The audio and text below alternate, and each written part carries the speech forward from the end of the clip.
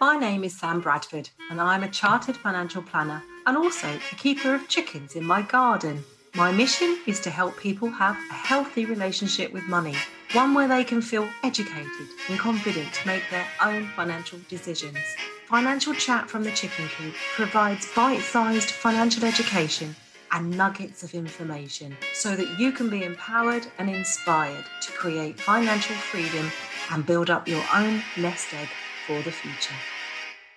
Hello and welcome to more chat from the Chicken Coop. And today we're going to be talking all about pensions. And I'm going to try to explain a little bit about the differences between a defined contribution pension and a defined benefit pension. Because many people get confused over pensions because they've changed so much over the last several decades. Now, if we go back to 50 plus years ago, most people, when they were working in an employed role, would have something called a defined benefit scheme. Now, you may know this as a final salary scheme. And a final salary scheme would be linked to your income, your final salary at the date that you left your occupation when you retired. And it would be based on the number of years that you worked at that organisation. So you may contribute to it. You may be lucky enough to have had your employer take up all the contributions. So it's not always that you had to contribute to it. And it depends on the company you worked for. But they were seen and still are seen as the Rolls Royce of pensions because you don't have any of the risk that we see in the investment markets these days. So there's no risk to you, the member, if you are lucky enough to have one of these schemes. So all you have to do is give your time to work the number of years that you're at that organisation, and then when you retire, you would get a certain percentage of the income that you were earning when you retired. Great, fantastic. Now, one thing you need to bear in mind, however, is that when you get to retirement, you may have the opportunity to take a lump sum, and the rest will be given to you as a regular income, which is what it's designed for, isn't it? At the end of the day, a pension is designed to take a little bit of what you're earning today and put it aside so that it's there for you when you stop working so you can continue having an income which can support your outgoings. And typically, if you were there for the maximum number of years at an organisation and fully contributed, you would get somewhere in the region of half or 2/3 of your final income as an income. And that stands to reason because you shouldn't have the same level of outgoings at that point. You would perhaps be finishing your mortgage by then if you have a mortgage, and so that would be enough to support and maintain the same lifestyle that you were used to whilst you were working.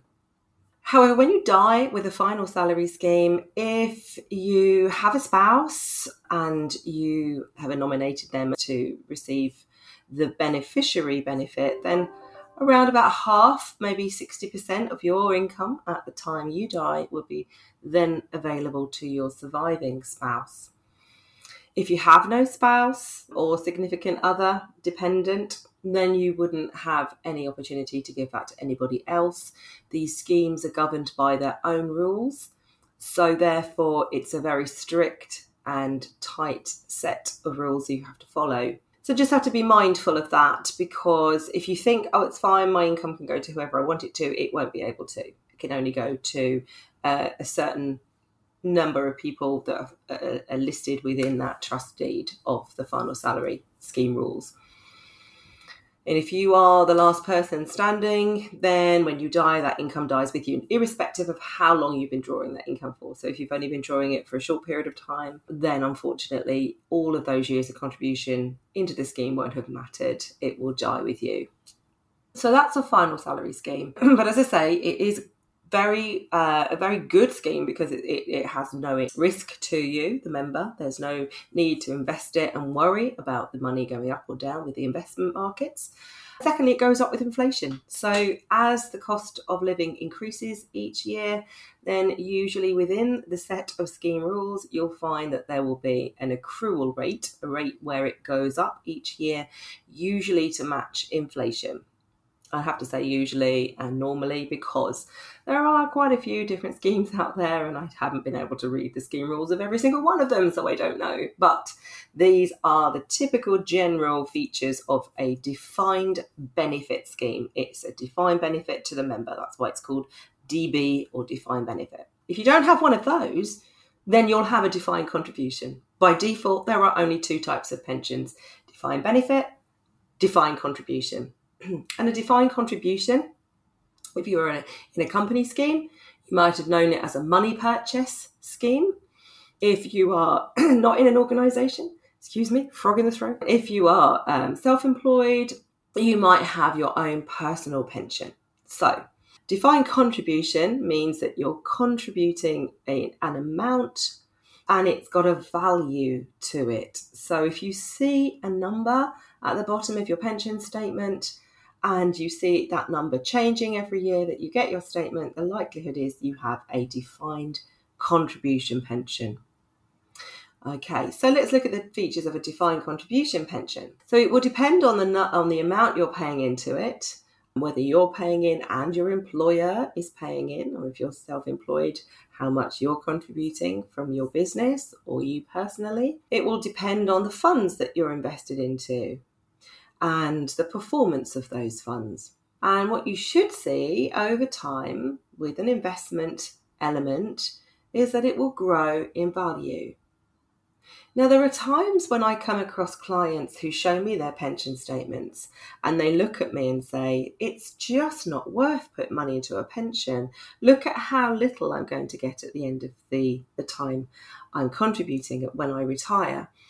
And that's a lot to do with how we report pensions. So every year you receive a statement, and on that statement it will show you the value of your pension last year, the value of your pension this year, and how much that would be able to provide you with as an income when you retire at your chosen retirement date, which typically would be somewhere around 65. However, you can draw a pension from 55 if you so wish. There's no hard and fast rule with a defined contribution scheme that you have to take it at the date you see on your pension statement. It's just a line in the sand for them to work the calculations from, them being the people who run the scheme. It might be an in-house one, it might also be outsourced to a pension provider. So let's think about this. What happens on a pension statement, as I say, is that you get your valuation, you will find out where it's invested in most cases, and you will find out what it will provide you with as an income. But it's what it uses as that income that shows sometimes very little in terms of the income you could get. And that's because it's using an annuity. And we've got a third product here. We talked about defined benefit pensions, defined contribution pensions, and suddenly we're talking about annuities. Well, an annuity is where you take a lump sum that you've built up in your pension pot and you exchange it for an income for the rest of your life. Now, this was exactly how we used to do it years and years ago, when interest rates and annuity rates were much higher. Because for an annuity, you have to invest where you can get a very risk-free level of return. So annuity providers are looking to invest your money where they can guarantee you a set income for the rest of your life. Now, I don't know about you, but if you look at your bank statements or bank accounts and you look at what rates of interest you can get, which is pretty risk-free, isn't it? You're not going to get an awful lot right now in current climate we're in. 2021, October, no, it's not that great out there at the moment.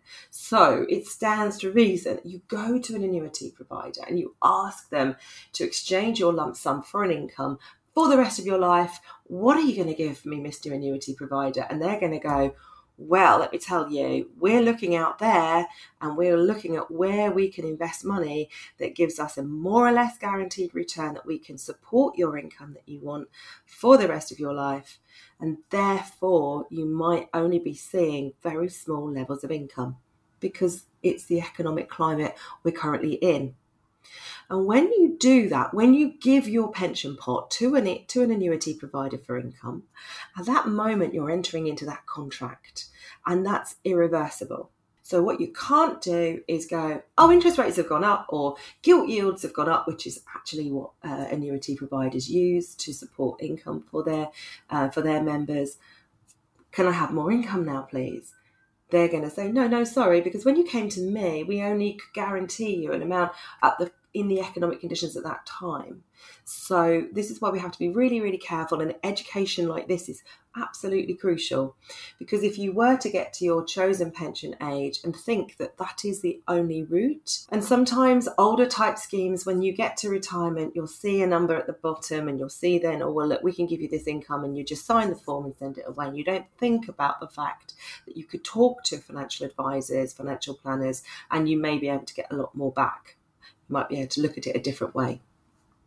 So just be mindful, that's why they look like that. So one of the simplest things that you can do is, as I say, is when you see your statements come through, if you've got more than one as well, it's really worthwhile looking at whether or not it might be beneficial to consolidate. That means move them all into one pot. So it's easier to manage. You're only going to be looking at one statement every year. But if you're anywhere between 5 to 10 years before your chosen retirement age, I would really suggest that you do pick up the phone, find your local advisor and just have a chat. Most advisors, if not all, will have a free discovery call. So they'll be happy to give their time up, because most people like me want to make sure that everybody is educated in what's going on with pensions these days and all sorts of investments, to be fair, but not to just get a statement towards to your retirement date, sign the bottom and send it away without knowing what is available on the open market and how else you can draw an income. Which leads me to my final point. So what else could you do? You've saved your money in your defined contribution scheme, you've worked hard, and you get to the point where you want to retire, but you don't want to buy an annuity potentially because there may not be great interest rates out there, or annuity rates out there, I should say. So instead, what you can do is you can actually go into what's called a drawdown plan. And that means you're drawing down an income from the same pension vehicle that you were building up your pension in. So you've got your accumulation phase where it's growing and growing and growing.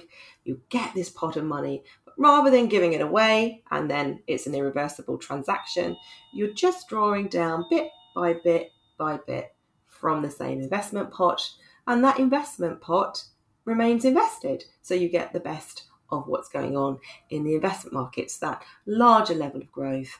And also we've got very, very good retirement funds now, which are designed to meet and increase your value whilst meeting inflation. So it is designed to give you a steady income that is likely to increase over time as well. So lots to think about with pensions, I know. But if you just remember that we've got the defined benefit, final salary, you've got defined contribution, which is where you have a monetary amount there. Remember, when you get to retirement, you can buy an annuity, of course, but that's going to lock in that rate. Or you can draw down an income from the same investment, from the same pension, and you can support your income that way. But overall, just pick up the phone and make an appointment with your local advisor just to have that discovery call, because you may find that there's a better alternative for you. Thanks for listening. I will speak to you next time.